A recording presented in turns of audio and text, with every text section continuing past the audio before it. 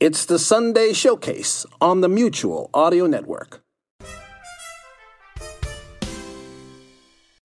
The following audio drama is rated PG for parental guidance recommended. Adventures in time and space, told in future tense. Dimension X.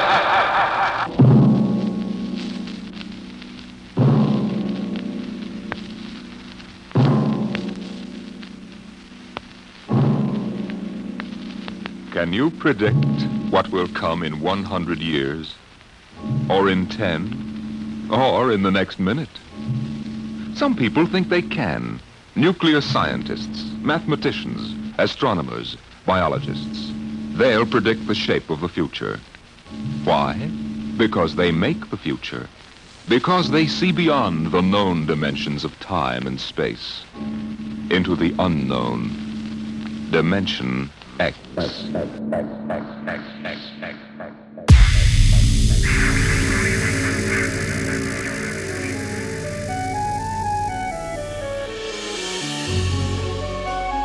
Welcome to Reimagined Radio, a program about radio storytelling.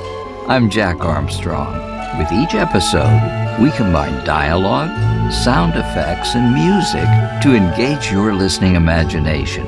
This episode is no different, and here to tell you about it is John Barber, producer and host.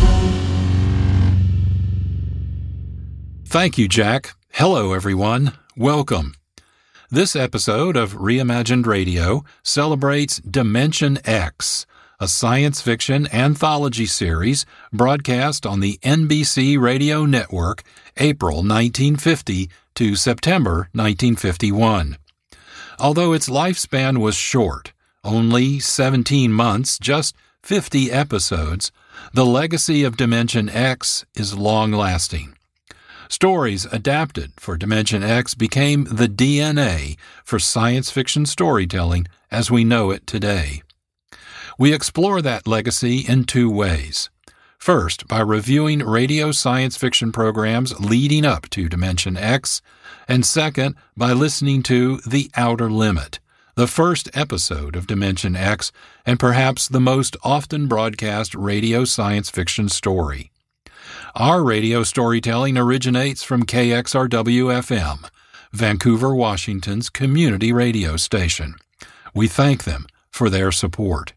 And we thank you for joining us as Reimagined Radio celebrates Dimension X, stories in space and time told in a future tense.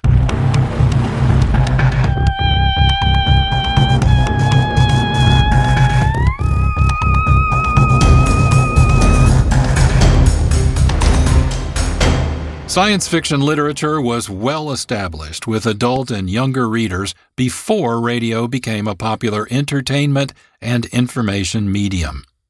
Novels by Jules Verne, H.G. Wells, and Edgar Rice Burroughs introduced ideas of space travel, alien life forms, and adventures on other planets. Beginning in the 1920s, science fiction stories also appeared in magazines and comics. Radio producers, eager to attract listeners, adapted science fiction stories as radio programs throughout the so-called Golden Age of radio, the 1930s to the 1950s. Buck Rogers in the 25th century is perhaps the earliest example. Buck Rogers in the 25th century.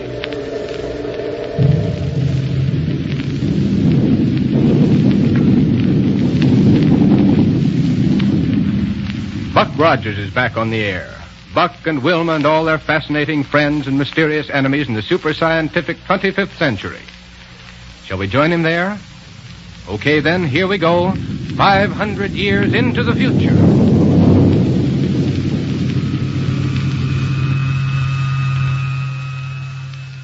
The character Anthony Rogers first appeared in the novella Armageddon 2419 A.D.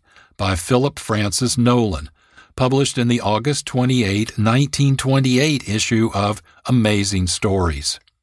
Nolan, with illustrator Dick Calkins, adopted the story to a comic strip and changed the lead character's name to Buck, beginning in January 1929. Adapted to radio in 1932 and heard until 1947, Buck Rogers, along with Wilma Deering and Dr. Elias Hewer, inventor of the mechanical mole, the gyocosmic relativator, thermal radiation projectors, flexo-impervium metal, electro-hypno-mentallo phones, subcosmic radio units, non-recoil energy projectors, and molecular expansion beam projectors, battle criminals and warlords like Killer Kane and his crime paramour Ardala Vollmer. As its legacy, Buck Rogers in the 25th century brought the idea of space adventure into popular media and introduced compelling radio storytelling to its target audience of younger listeners.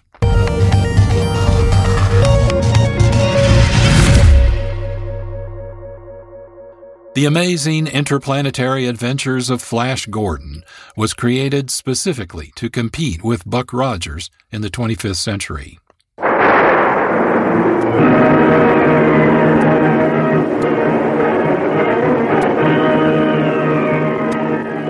Presenting for the first time in radio, The Amazing Interplanetary Adventures of Flash Gordon and Dale Arden.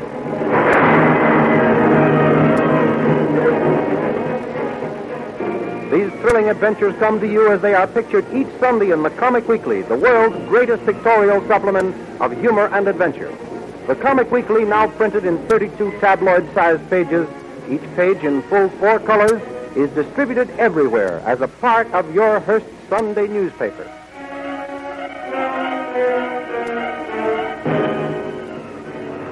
Each of the 26 radio episodes, targeted to younger listeners, broadcast April to October 1935, followed almost verbatim the Amazing Interplanetary Adventures of Flash Gordon comic strip, created in 1934 by Alexander Alex Gillespie Raymond.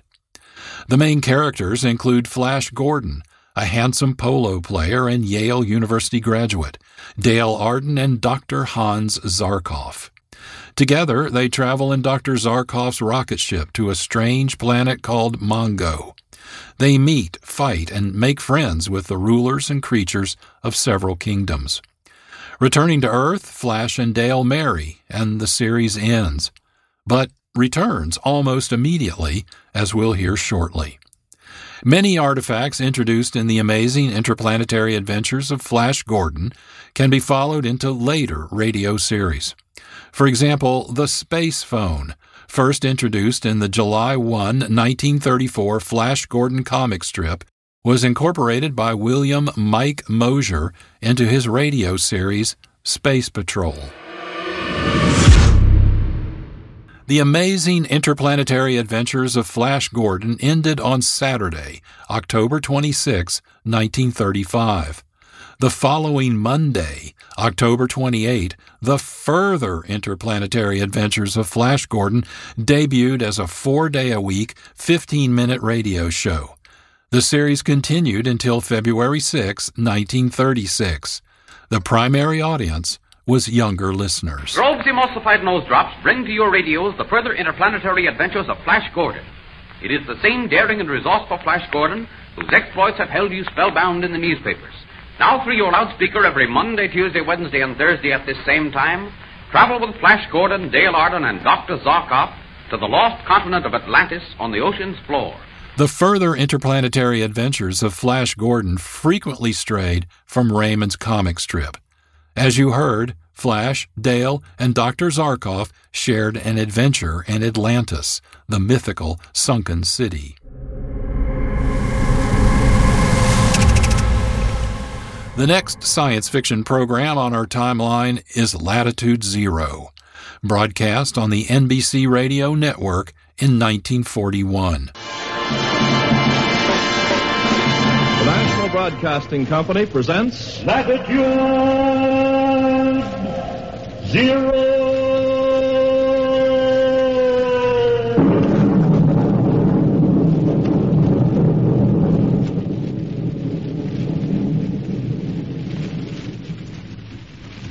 Latitude Zero.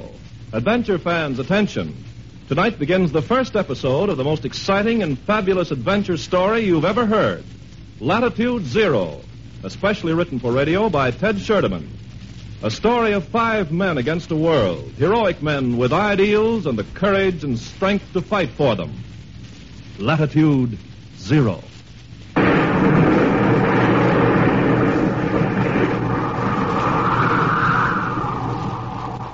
According to a review in Time magazine, Latitude Zero was, quote, broadcast on NBC, accompanied by the world's most bizarre barrage of sound effects. The script is written to match. The program dwells on the doings of one Captain Craig McKenzie. Anxious to save civilization from its doom, the captain operates an insular Shangri-La in the South Pacific. The captain populates his island with all kinds of high-toned people, who he transports to his hideaway at Latitude Zero, i.e., somewhere on the equator, in a submarine. To rescue them, he has brushes with huge man-eating crabs and trees, griffins, and an evil fellow called Malik, who runs a rocket ship, unquote. 17 episodes were produced by NBC in 1941. Only one is known to survive. Given the Time magazine review and the radio storytelling of the surviving episode, it's easy to lament the absence of the rest of the series.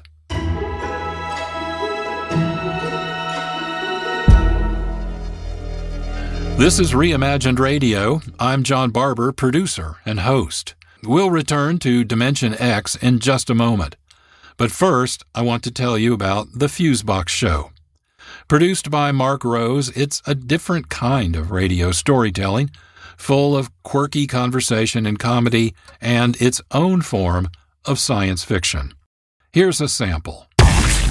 Fusebox. We're just as happy as a bevy of Turkish aqua gophers on a slip and slide.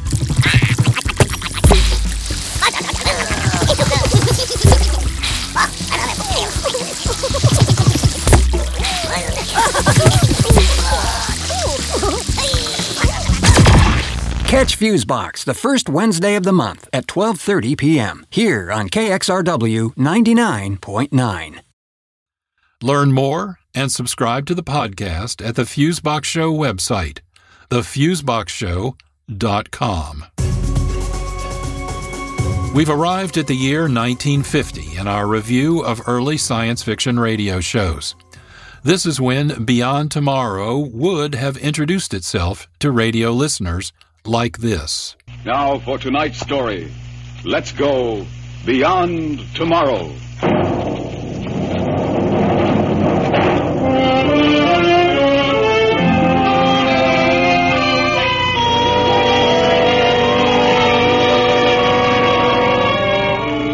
Are you afraid to face tomorrow, or whatever may lie beyond tomorrow? Do you think you're up to spending a weekend on the moon, or entertaining house guests from Mars? Can you and your children adjust to the strange, new, wonderful world that is being wrought in the test tubes and cyclotrons of science beyond tomorrow? Beyond Tomorrow, a new program of probabilities drawn from the vast library of science fiction, where anything is possible and possibly may happen to you.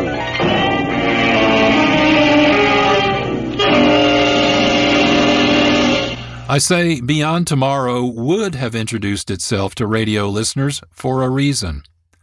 Allegedly, the series was intended as the first science fiction program for the Columbia Broadcasting System.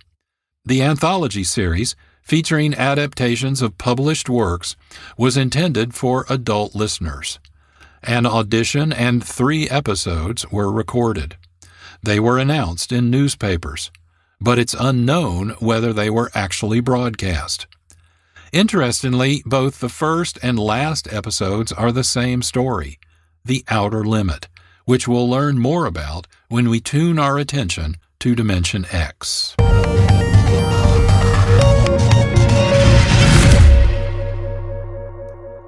Next on our timeline is Space Patrol, broadcast on ABC Radio 1951 to 1955. Space Patrol!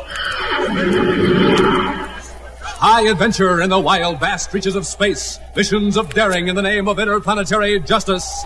Travel into the future with Buzz Corey, Commander-in-Chief of the Space Patrol. As a radio science fiction / adventure / space opera series, Space Patrol was set in the 30th century. Episodes followed Commander-in-Chief Edward Buzz Corey of the United Planets Space Patrol and his sidekick, Cadet Happy, and other crew aboard the spaceship Terra 5 as they tried to keep peace in space using ray guns, spacephones, and atomolights. Space Patrol is significant because it began as a television program for young listeners and was then adapted for radio. Its cross-marketed promotional items connected the series' narrative into the daily lives of many listeners. It remains an enjoyable radio series for radio fans and collectors. By the way, the announcer you heard, Dick Tufeld, later voiced the robot in the television series Lost in Space.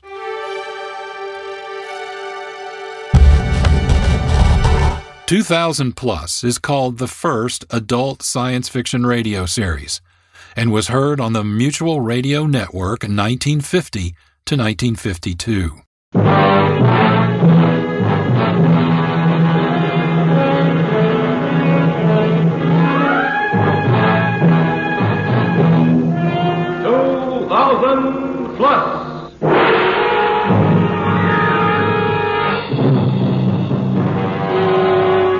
Adventures into the world of tomorrow.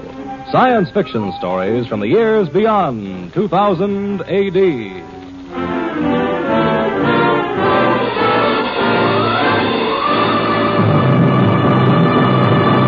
The melodramatic episodes of 2000 Plus were written and produced by Sherman H. Dreyer with Robert Wielnesen. 89 episodes of 2000 Plus were produced. 16 are said to survive.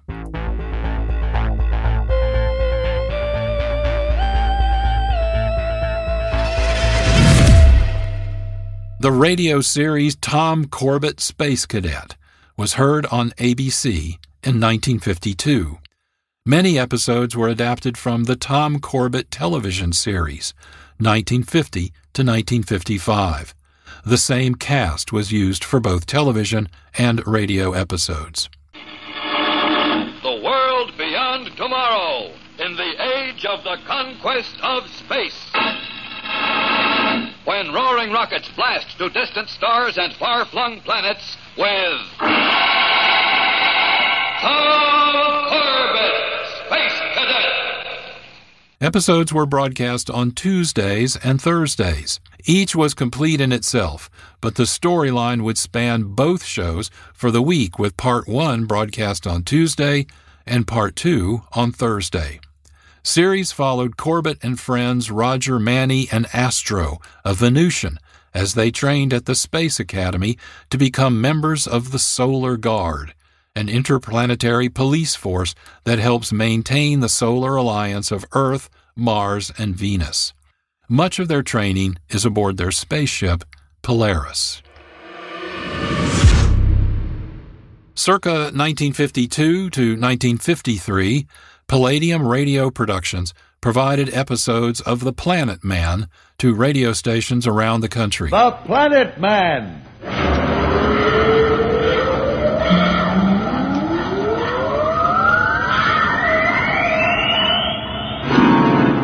The Planet Man.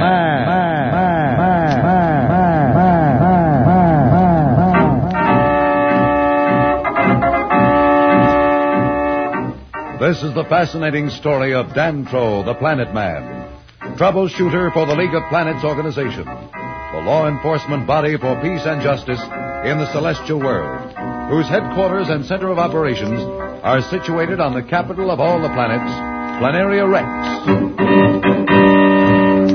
From Mercury to Pluto, wherever danger threatens the universe, you will find Dantro, the Planet Man, fighting for fair play.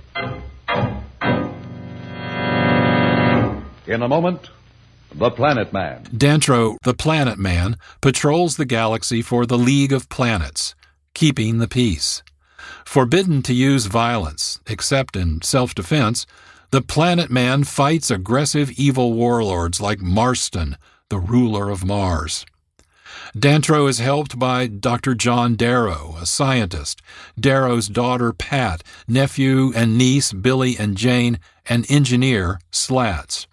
Dantro rescued them all when their rocket was about to crash into the moon.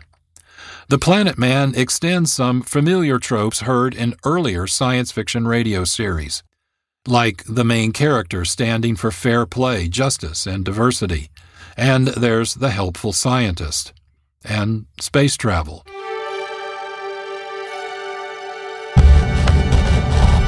Next up is Captain Star of Space, heard on ABC Radio June 1953 to May 1954. From out of the future comes Captain Star of Space.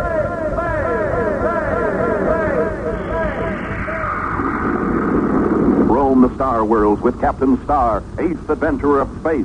Thrilling transcribed adventures in outer space and strange and far-off worlds where mystery, intrigue, and danger ride on every space fleet mission with Star of Space. Captain Star and his Space Rangers travel throughout the galaxy aboard their spaceship Shooting Star, dealing with interplanetary criminals and other exciting galactic adventures.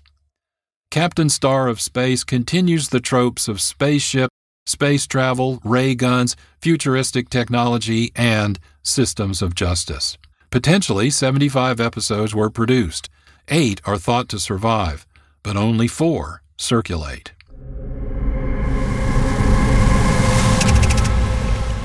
Next, a science fiction radio program that you may have heard of, and perhaps remember, X-1. As a science fiction series with broad adult appeal, X-1 was broadcast by NBC Radio from 1955 to 1958. The opening of each episode significantly upgraded the familiar trope of a rocket launch and the echo plate effect that originated with Buck Rogers in the 25th century 23 years earlier. Countdown for blast off. X-5, 4, 3, 2, X-1, fire.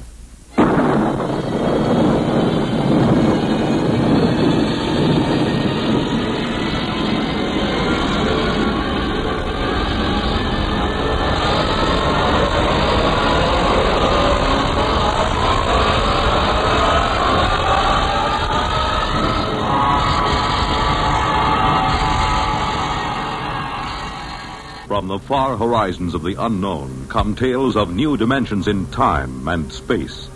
These are stories of the future, adventures in which you'll live in a million, could be years, on 1,000 maybe worlds. The National Broadcasting Company, in cooperation with Galaxy Science Fiction Magazine, presents X-1.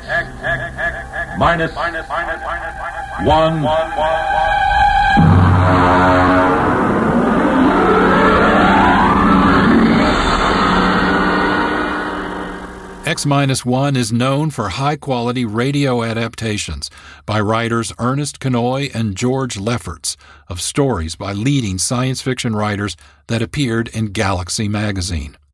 Reimagine Radio celebrated this legacy in June 2021 with samples from The Veldt by Ray Bradbury and The Cave of Night by James E. Gunn. X-1 is significant because it continued the X Factor. Stories told in future, time, and space from Dimension X, which we'll talk about next.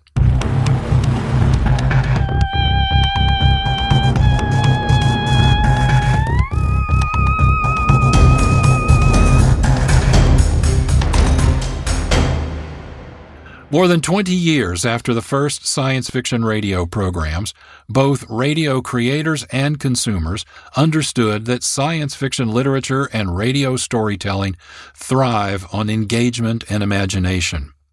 Words on pages and dialogue, sound effects, and music heard in radio programs interact with the imagination to create images in readers' and listeners' minds.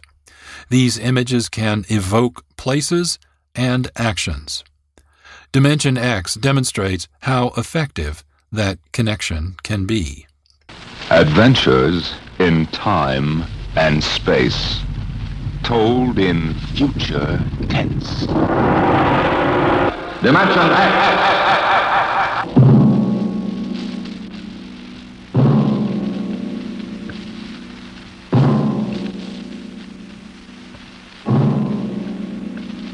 Can you predict what will come in 100 years?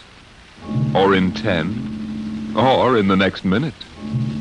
Some people think they can. Nuclear scientists, mathematicians, astronomers, biologists. They'll predict the shape of the future. Why? Because they make the future.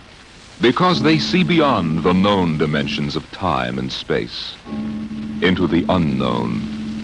Dimension X. The stories, tropes, and techniques of early science fiction radio programs provide context and perspective for the unique radio storytelling of Dimension X. For example, instead of adapting comic strips or television shows, writers Ernest Kinoy and George Lefferts faithfully adapted science fiction stories by actual science fiction writers like Ray Bradbury, Robert Bloch, Robert Heinlein, Isaac Asimov, Kurt Vonnegut, and others. This is Reimagined Radio. I'm John Barber, producer and host. With each episode, we explore radio storytelling using voice, sound effects, and music. Here are some examples.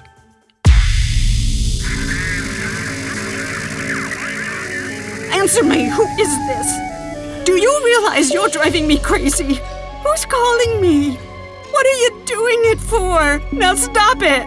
Stop it! Stop it! Smoke comes out! Black smoke drifting over the city! People in the streets see it now! People trying to run away from it, but it's no use! They're falling like flies! Then something went wrong with the car. It stalled right on the tracks.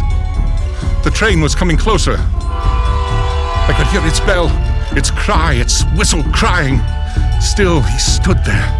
Now I knew that he was beckoning me to my death. Reimagined Radio. Nothing to see, everything to hear. Heard the third Monday of every month at 1 p.m. Sundays at 6 p.m. on KXRW 99.9 FM. More information and listening opportunities are available at our website, reimaginedradio.net. Reimagined Radio is also available as podcasts. Subscribe, listen, like, and review wherever you get your podcasts or from our website.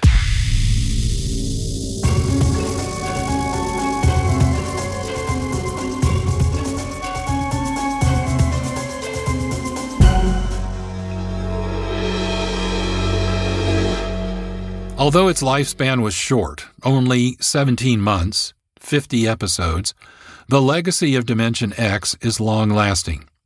Stories adapted from Dimension X became the DNA for X-1 and science fiction storytelling as we know it today. We can demonstrate this impact by highlighting the opening episode of Dimension X, The Outer Limit. The original story, by Graham Dower, was first published in the Saturday Evening Post, December 24, 1949. The story concerns a pilot testing a new experimental aircraft who disappears with only 10 minutes of fuel left. Given up for dead, he returns 10 hours later, with a message given him, he says, by aliens: stop developing and using atomic weapons. Dower's story effectively combines post-war angst, Cold War fears, and interest bordering on hysteria for flying saucers to create a template for several alien close encounter stories that followed. Adapted for radio, The Outer Limits was first heard as episode 97 of Escape. It was scheduled for both Beyond This World and Beyond Tomorrow, heard twice on Dimension X, twice on Suspense, and finally on X-1. As a result, The Outer Limit may be the most frequently broadcast science fiction radio story. Let's listen to The Outer Limit as heard on Dimension X. We go ahead now in time to 1965. We're on a vast concrete runway set in the desert of the Southwest. A giant metal ship stands before us, prow pointed for the stars. And in 5 minutes, the signal will flash, and it will tear up through the atmosphere to the outer limit. Attention. Clear field for takeoff. I want to go over procedure again, Steve. Don't worry, I got it straight. You just make sure. Okay. I take her up on jets to 50,000, then I cut in the rockets. No lower, or your tail blast will burn out 3 counties. I climb 4 minutes on rockets, then start maneuver tests. Remember that, no more than 4 minutes. Right. This ship isn't like those Strato-rockets you've been testing. She's the first one built for outer space. If she works, she can go clear to the moon. If I'd have known that, I'd have brought my toothbrush. Well, not this trip. Now get this, Steve. You've got power there to clear the Earth's gravitational field. But remember, after you cut in the rockets, you've only got 10 minutes fuel. If you go beyond the outer limit and don't save fuel for the return... I know, I won't get down again. That's right, Steve. You'll drift off into space. Get that now. 10 minutes fuel. Gotcha. As far as I'm concerned, this project is a lot more important than that cosmic ray bomb they're testing out in the Pacific tonight. Well, the Security Commission brass doesn't think so. I don't see any undersecretaries under anything. Don't worry. In the long run, our ship will make the CR bomb back-page stuff. But in the meantime, it's just as dangerous. Remember, half the principles in this ship are pure theory, Steve. Slide rule stuff. If anything goes wrong, we may have to scrape you off the landscape with a soup spoon. You have a charming sense of humor. Now, here's what I'm getting at. We're risking your neck in this test. If anything blows, we don't want to have the next man pull the same boner. I know, Hank. So keep your mic open and keep talking. If anything goes wrong, we want to know exactly why.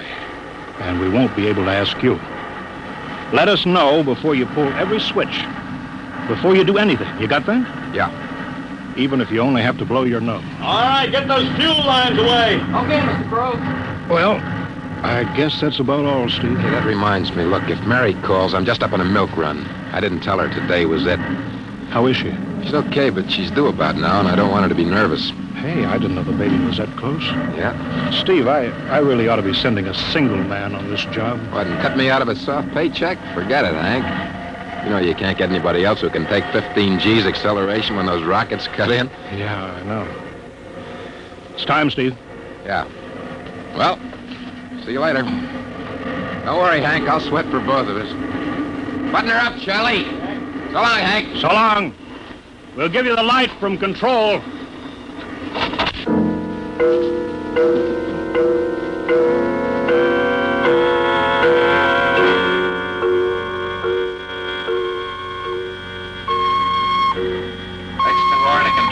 X2R to control. Are you there yet, Hank? Okay, Steve. Got you on the speaker. I'm ready to go. Okay. Give him the light.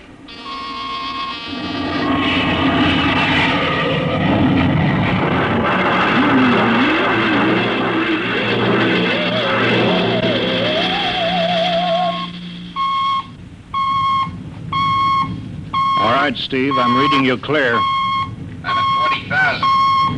Airspeed 600. She's running fine.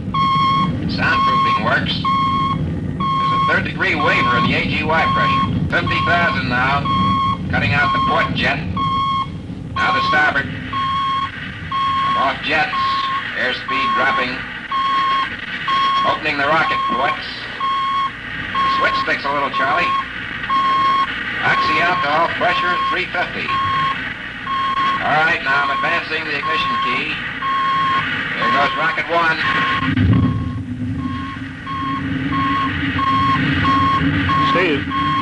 Steve, you all right? Yeah. Feels like somebody slugged me with a sledgehammer. Airspeed now 1,200. Here goes number 2.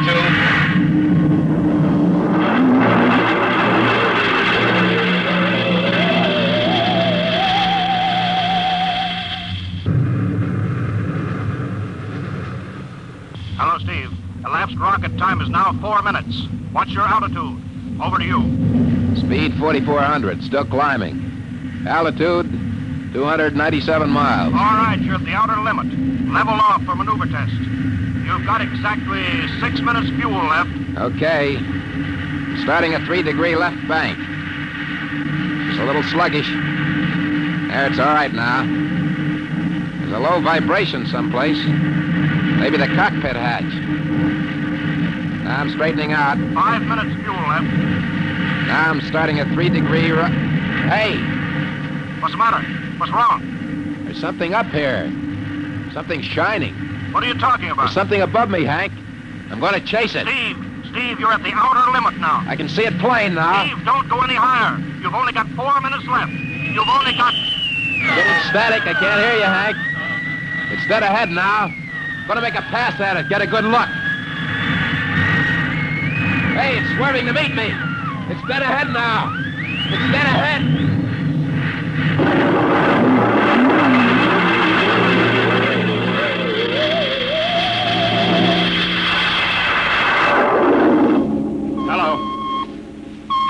Hello, Steve. Steve, come in. 9 minutes fuel gone. Still no sign on radar. Hello, Steve. Steve, what's happened? Charlie, get out the crash squad. Tell the Army squadron to alert their search planes. Right. 9.5 minutes gone. Hello, Steve. What's happened? What the devil is it? Charlie, Hello. for Mr. Hanson. Come in, Steve. We need a search squadron. Come in. No, Mr. Hanson's busy. Hello, Steve.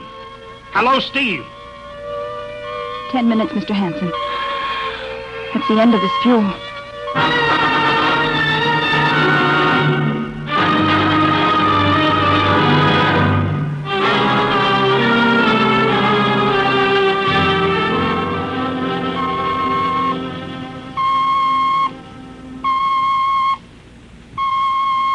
How long's he been now? 10 hours, Mr. Hanson. Nothing more on radar, Sergeant? Screen's blank.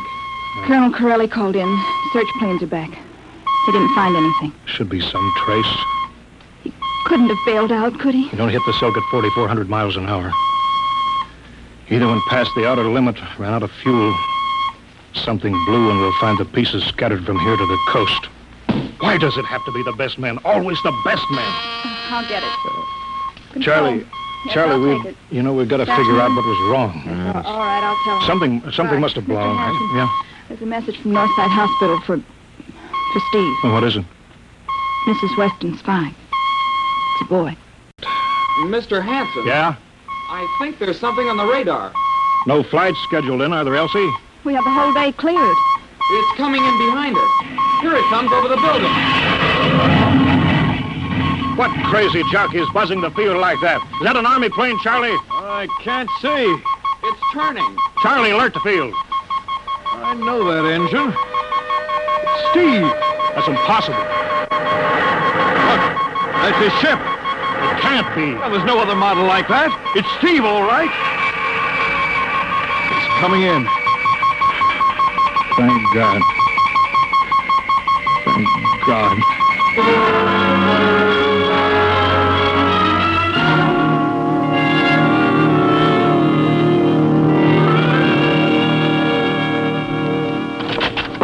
All right, sit down, Steve. The quicker we get this done, the quicker you get over to see Mary and the baby. Hank, does that cosmic ray bomb still go off tonight? What are you talking about? Straighten out, Steve. Where you been for the last 10 hours? Listen, Hank, there's something more important. Come on. I've got to get a report on the screen to Washington, so let's have it. I've got to know how you stretched 10 minutes fuel to keep you in the air for 10 hours. Now, one thing before I talk. Look, Steve. Have the Geiger men run over the ship before they refuel. What'd you run into? So help me, Hank, I don't know. We better check and make sure it isn't radioactive. Elsie, add a Geiger report on the standard check. Steve, maybe we better have the doc look you over, too. No, I'll be all right. They said I'd be all right. They? Look, son, I know you've had a tough time, but we've had this field on the alert for 10 hours. One of the Army boys cracked up looking for you, and he's hurt bad. So let's have the story. Let's have it straight. I don't know how to tell you. Hank, I saw something up there. At 300 miles? I chased something up there, Hank, and I caught it. Now, don't hand me that, Listen, Steve. I was cruising along, just starting the right bank, when I spotted something. It must have been going about half my speed. It was egg-shaped and smooth. I made a pass at it, and I was coming back for another, and then there was a humming sound. Humming? A sort of vibration. And I blacked out. I was headed straight for it at 4,400 miles an hour. I thought it was going to be the biggest smash since Hiroshima, and... I guess they were drinking that bottle. Never mind that, Steve. What happened? I came to inside their ship. Uh-huh. Steve, this whole thing has been a devil of a strain on you. I'm going to call Major Donaldson from the Army base. Ask him to sit in. Psychiatrist? Yeah, that's a good idea. Let him run his tests. He'll tell you I'm not kidding. Because, Hank, unless I miss my guess, I've just been tipped off to the way the world ends.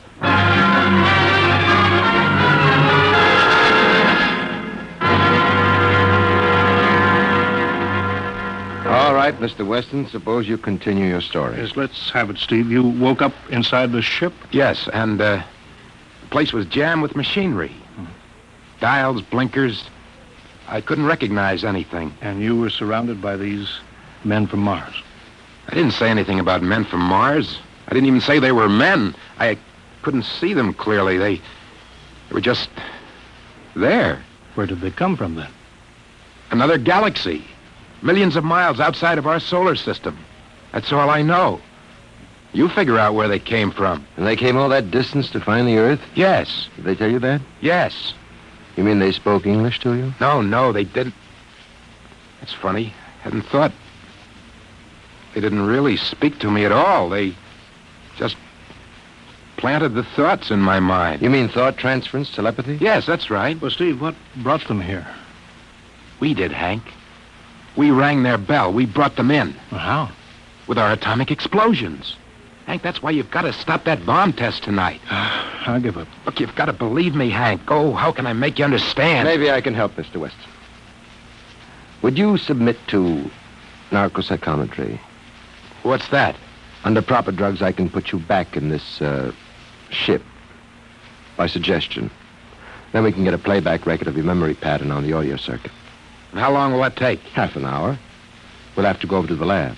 Will you believe me if it checks? It will give us an accurate memory picture of what your mind reports. All right, let's go. Hank, you gotta believe me. We haven't got much time.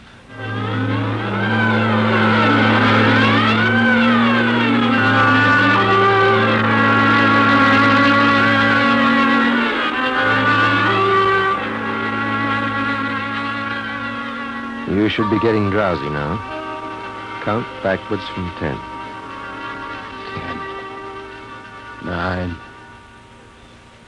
8, 7, 6, 6.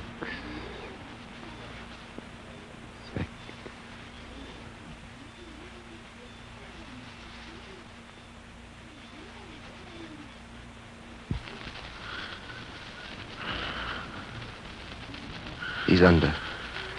Now we attach the head plate electrodes. The cortical pickup. Look out for that wire, Mr. Henson. 3.0 setting. 31.3. Now throw that switch, Mr. Henson. I have to start him off by suggestion. All right, Steve. You're in your ship now. You're in the rocket. Rocket? You're in the rocket. You're in the rocket, and you've just sighted something strange. Now I'm starting at 3 degree right. What's that? Hey, there's something up here. Something shining. His memory pattern. We're picking it up electronically. There's something above me, Hank. I'm going to chase it. It's piped through the audio circuits. I'm getting static. I can't hear you, Hank. This is where we lost contact with him. I'm going to make a pass at it and... Hey, it's swerving to meet me. It's dead ahead now. It's dead ahead. Now what? This is where he blacked out. There's no telling how long, minutes or hours. What's that noise? I don't know. Quiet. Where? How did I get in here? What? Who are you? Is he seeing things? Intergalactic Patrol. What's that? What are they saying, Steve? What are they saying? It's about nuclear fission. They know about it. They know the danger of it. Long ago, they had wars that almost destroyed them. But finally, they learned. Now they've outlawed war. Go on, Steve. They patrol space. When their detector picks up an atomic explosion, they send a patrol. What are they going to do? They've quarantined us. Quarantine? They've isolated the Earth. Because we don't know how to control ourselves yet. Until we learn, we'll be a menace to the whole universe. What is this nonsense? How are they going to do it, Steve?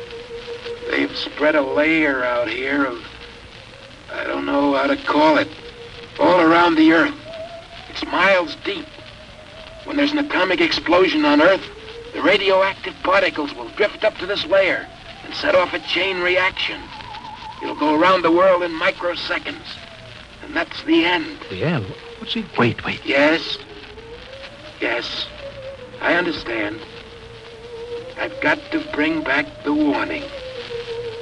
You're going to put me back in my ship to bring the warning.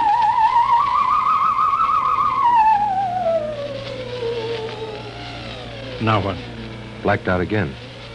I guess that's all. What does all that mean? It's what he remembers. You don't think that really happened? No. Narcopsychometry circuits produce what he remembers. It just means that Steve believes this happened. I'd like to see this. Warning. Hank. It's all right, boy. Did you hear it, Hank? You understand? Sure. We've been quarantined. Don't you understand? They fixed it so that if we set off one more nuclear explosion, that'll be it. Now, take it easy, Steve. At the test tonight. They're setting off the CR bomb. Hank, what time is it? 11:20. You've got to believe me. I saw them. I got the warning. If we touch off that bomb tonight, it'll be the biggest galactic 4th of July of all time. The whole Earth will go up like a Roman candle. April 10th, 1965, the end. Now, look, Steve, you better calm down. Don't you want to see Mary and the baby? You've got a new son, remember? Yeah, that's just it, Hank. I want to see my son. I want him to live. If that bomb goes off, Hank, we've got to stop them. Maybe there is something to it. Look, it's out of your hands. I'll put it in a report and shove it into Washington in the morning. In the morning? There isn't going to be any morning, Hank. Don't you understand? You've got to call Washington now. Get the head of the Security Commission and postpone that test. Now, you know I can't do that, Steve. My neck would be out a mile. Besides, this is 1965, not 45. 20 countries have atomic bombs now. What's the use of stopping just this one? The rest will keep right on popping them. Well, then we'll have to call an international conference. Can't you understand, Hank? The first one that goes off finishes us at the end. They've given us the quarantine warning. Steve, I think you'd better go with us to the base hospital. All right. I'll go with you. You don't need a straitjacket. That's the way, Steve. You'll probably feel better by morning. Let's go.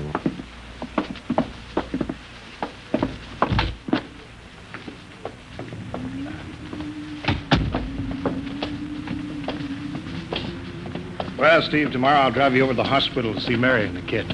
Sure. Look at the ship under the floodlights. Pretty, huh? You'll be flying her again soon, don't you worry. Yeah, I guess so. What you doing out in the line? They, refuel her? Yeah, we got Clausewitz coming in tomorrow from Denver for another test. I figured we'd give you a day off. That's good. That's fine. Steve, come back. Come on, Donaldson. Steve, wait. He's heading for the rocket. Look, there he goes up. That crazy fool. We can't get at him now.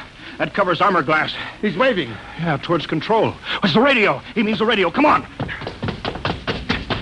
I should have gotten help. Oh, the radio's still hooked up here. Hello, Steve. Listen to me, Hank. You gotta call Washington now. Come out of that rocket, Steve. I'll call my men. Don't try anything, Hank. They've refueled the rocket for tomorrow. Take it easy, Steve. Listen, you know what'll happen when I fire the rocket tubes down here? Steve, don't. It'll burn out every building for 5 miles. All of us in one big blast. Steve, what do you want? You've got to stop that bomb. You got to call Washington right now. They won't believe me. You make that call or I cut in the rocket. Now, I mean it, Hank. Now, hook my screen to yours in parallel. I want to see exactly what you're doing. All right. Just don't fire those rockets. Get going, Hank. You got 12 minutes to make that call and stop that bomb. All right, I'm making the parallel hookup right now. Donaldson, you think he'll really blast? I don't know. Up to now, I'd almost say he was normal, but now he's liable to do anything, Hanson. Steve, there, you getting it on your screen? Yeah.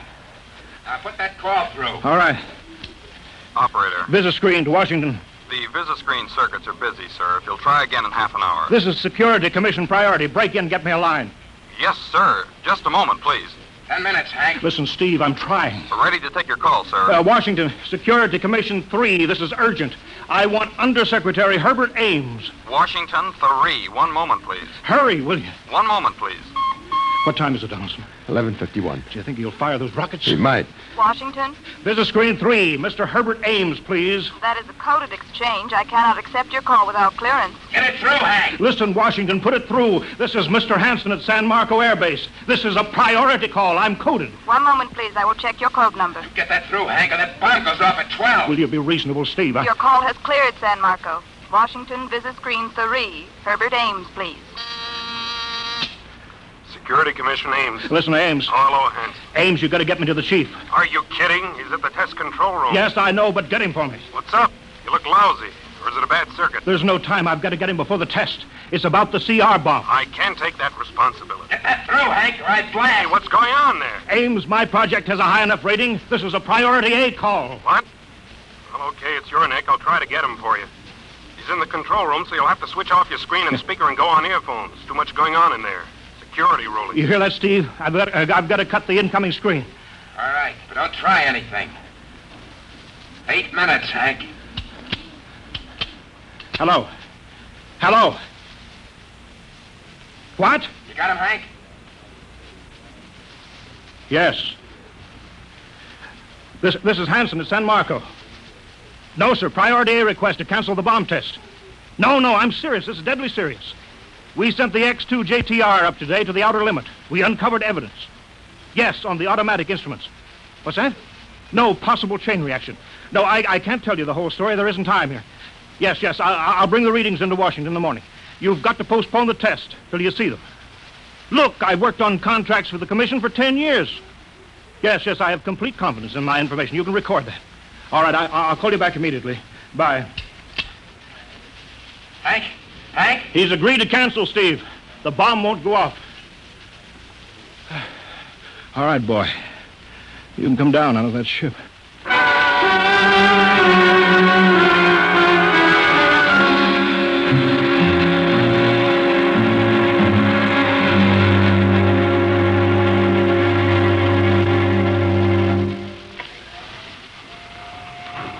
He's opening up. Here he comes. All right, Steve. Come on down. Sure, Hank. Just a second. Hank, I was scared. I was plain scared. Easy now. It's all over. The bomb won't go off. Thank God. Look, I want to see Mary and the baby. Can you get me transportation now? Oh, wait a minute. It's almost 12. They won't let you in the hospital now. I want to see the baby. Sure you do, but you've been under a strain. I've got a shot for you here, Steve. Give you a good night's sleep. All right. Roll up your sleeve. Yeah, here. There, that'll make you sleep. Sergeant will find you a bed. Yes, sir. Come on, Mr. Weston. Okay.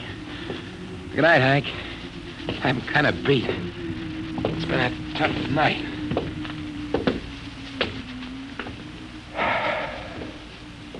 It sure has. I thought for a minute he was going to blast those rockets and send us all to Kingdom Come. Yeah. Quite a stunt getting the ray bomb test called off. It isn't called off. But the chief said... Ames couldn't get the chief. I was talking to a dead circuit. Bomb goes off in a couple of minutes. Oh. Poor Steve. He was one of the best. He was the best. 1 in 10 million. Some story of his, poor guy. For a while, he almost had me believing that quarantine. That's a very common delusion. End of the world. Yeah, I suppose so.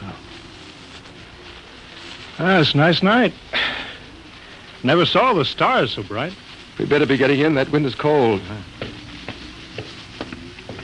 Well, the bomb goes off in 30 seconds. Poor Steve.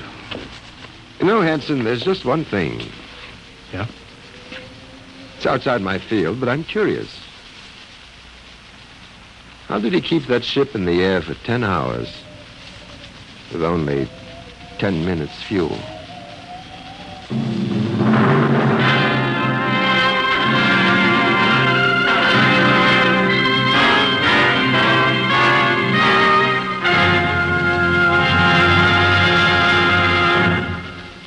You have just heard The Outer Limit by Graham Dorr, an adventure in time, space, and the unknown Dimension X.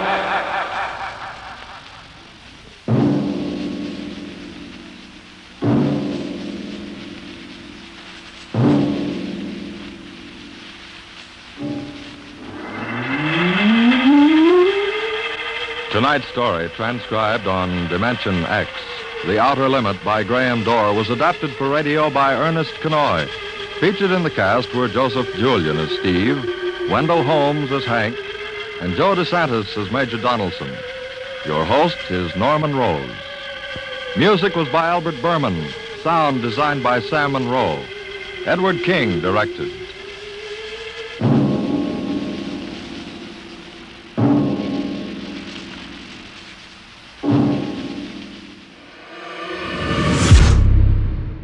This episode of Reimagined Radio celebrates Dimension X, a short-lived radio science fiction anthology series that provided essential DNA for science fiction storytelling as we know it today.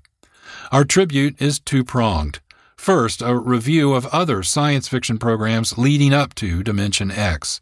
And second, listening to the first episode of Dimension X, The Outer Limit, which is perhaps the most repeated science fiction radio story ever. We'll archive our production of Dimension X along with other examples of our radio storytelling at our website, reimaginedradio.net. Podcasts are available at the major platforms or our website. The script for this episode was written by John Barber. Sound design, music composition, and post-production by Mark Rose. Graphic design by Holly Slocum. Reimagined Radio announcer is Jack Armstrong. Reimagined Radio is supported by KXRW, Vancouver, Washington's community radio station. This is John Barber, producer and host. Thank you for listening. This has been a production of Reimagined Radio. Our radio broadcasts are heard on local, regional, and international community radio stations. For on-demand streaming, point your browsers to our website, Reimagined Radio. That's all one word, no punctuation, .net.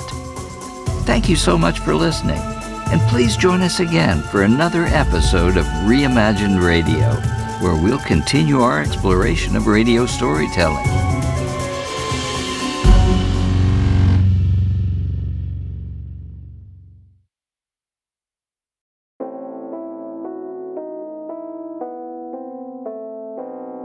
Now, you seem to me to be a connoisseur of the best of radio drama. In which case, make sure you're subscribed to the Monday Matinee feed.